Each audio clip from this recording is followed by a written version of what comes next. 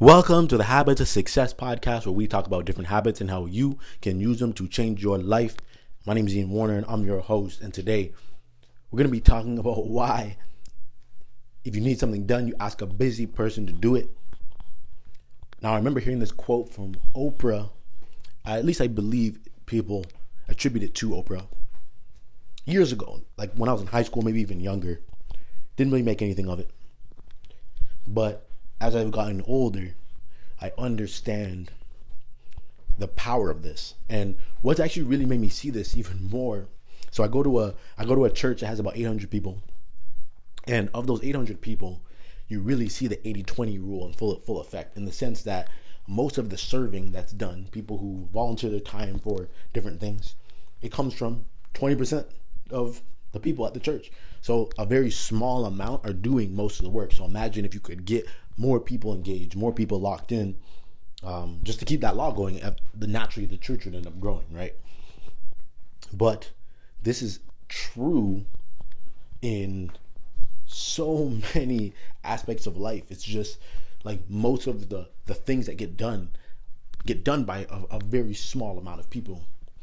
And there's something about being busy where you're truly busy, not in like the way we kind of talk about being busy now. I mean, like, truly your schedule is packed, but you don't necessarily act in that way, because there's a lot of people who, like, being busy is almost glorified now, right? It makes people feel important. So people will say, oh man, I've been so busy. But it's like, really? Have you really actually been busy? What you been busy doing? Watching Netflix? Like, what are you busy with?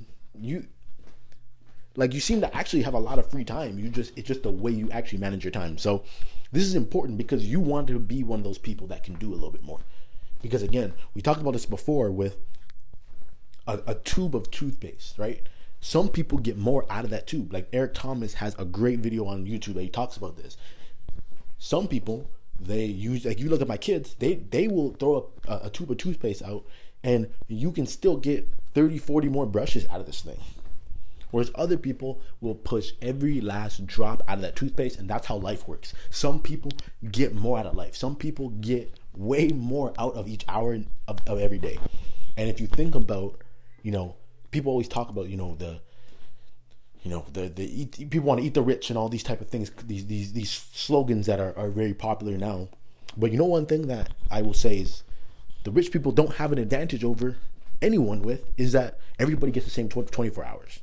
Everyone gets the same 24 hours. It doesn't mean there's no such thing as advantages and disadvantages. I'm not saying that. But at the end of the day, everyone's going to face death, and everybody gets 24 hours in a day. So how are you going to use that time that you do have? So when you start from that premise, you want to be a busy person, because what that means is that you're squeezing more out of life. Right? Like, a lot of times people say, well, you can't get everything out of life. And I agree, you can't get everything at one time, but you can set your life up in a way that you're doing all the things that bring you true joy. You're getting to work on things you want to work on. You're getting to, provide for your family. You're getting to, have dates and go eat out every now and then. You're getting to serve in your community. You're getting to do everything, whatever is important to you, you're getting to do it because you craft time to get those things done.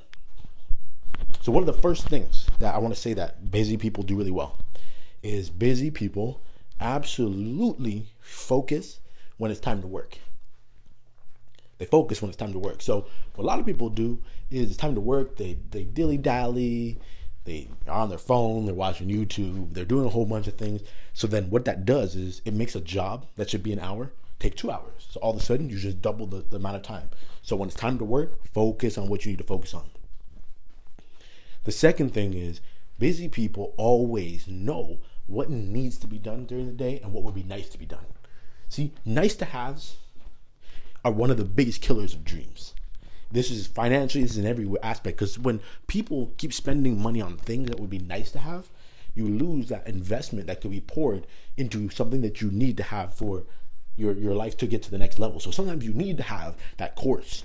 you need to jump in something like Habit Mastery, where if you want to get in it, go to course.habitmastery.com and you can jump right in. And that could be something that gives you the habits, the skills, and everything you need to be able to learn and to do more and to save better and to be more fit and to attract the right people into your life to do the things that you want to do.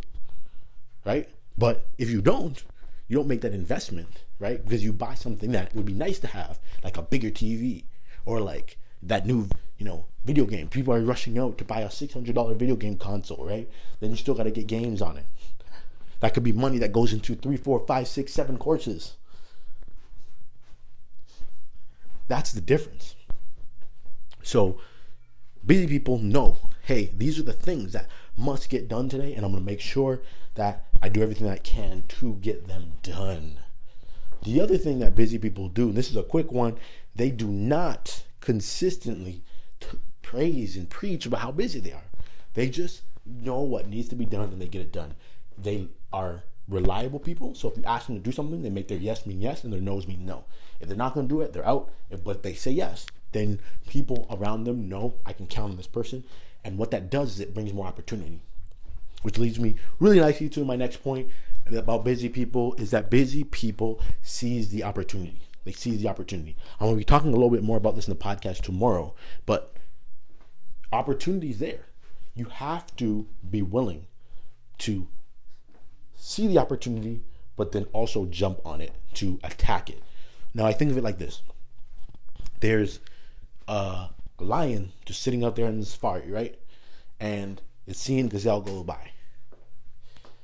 And it has to make a choice. It can either just let it go by and let it keep running. It's an opportunity that it sees, and it can just let it keep running by. Or it could get up and go and chase after it, jump on its back, and devour it. See, that's the difference. A lot of people see the opportunities. They let it pass by. But what busy people do is they go, they jump on it, they seize it. The other thing that busy people do, this is the last thing I want to jump on, is that they are constantly in reflection on what they could be doing better. So sometimes, you're doing a lot of things, you're making a lot of moves, but sometimes you realize, wait a minute, I'm not being efficient here. There's some things that could be cut out. I've built up some fat in these different areas that needs to be cut off. But by constantly reflecting and thinking about how you're using your time, how you're spending your life, how you're using your days, how you're using the resources that you have access to, it allows you to step back and realize, hey, I can make some changes here to improve. But that's it. Like, it really is simple stuff. It's simple stuff. But you got to be able to do it consistently. You got to be able to bring that heat every single day. Because I'm telling you, look around, right? There's so many people I know who have nothing going on. Like literally, like just as an example, this past weekend, my wife, so she's a massage therapist and athletic trainer, and she'll travel with schools. So we thought she wasn't going to get a lot of stuff this year because of COVID. She ended up getting a last minute trip, so she was gone. So I had 3 kids, which my oldest is 4. I have a 2.5-year-old and a 9-month-old, or 9-month-old. And I'm watching all of them. I was still able to publish articles. I was still able to get work done. I was still able to do every single thing I needed to do. It's just I had to juggle and do it a little bit different than how I normally would, but I still was able to find a way to get it done. And that's with me having 3 children in my responsibility without my wife here, which isn't my normal. So again, it just depends. Like, do you want to get the stuff done? Because a lot of times people have excuses. They have all these reasons why they couldn't. But, a lot of people never miss Netflix, right?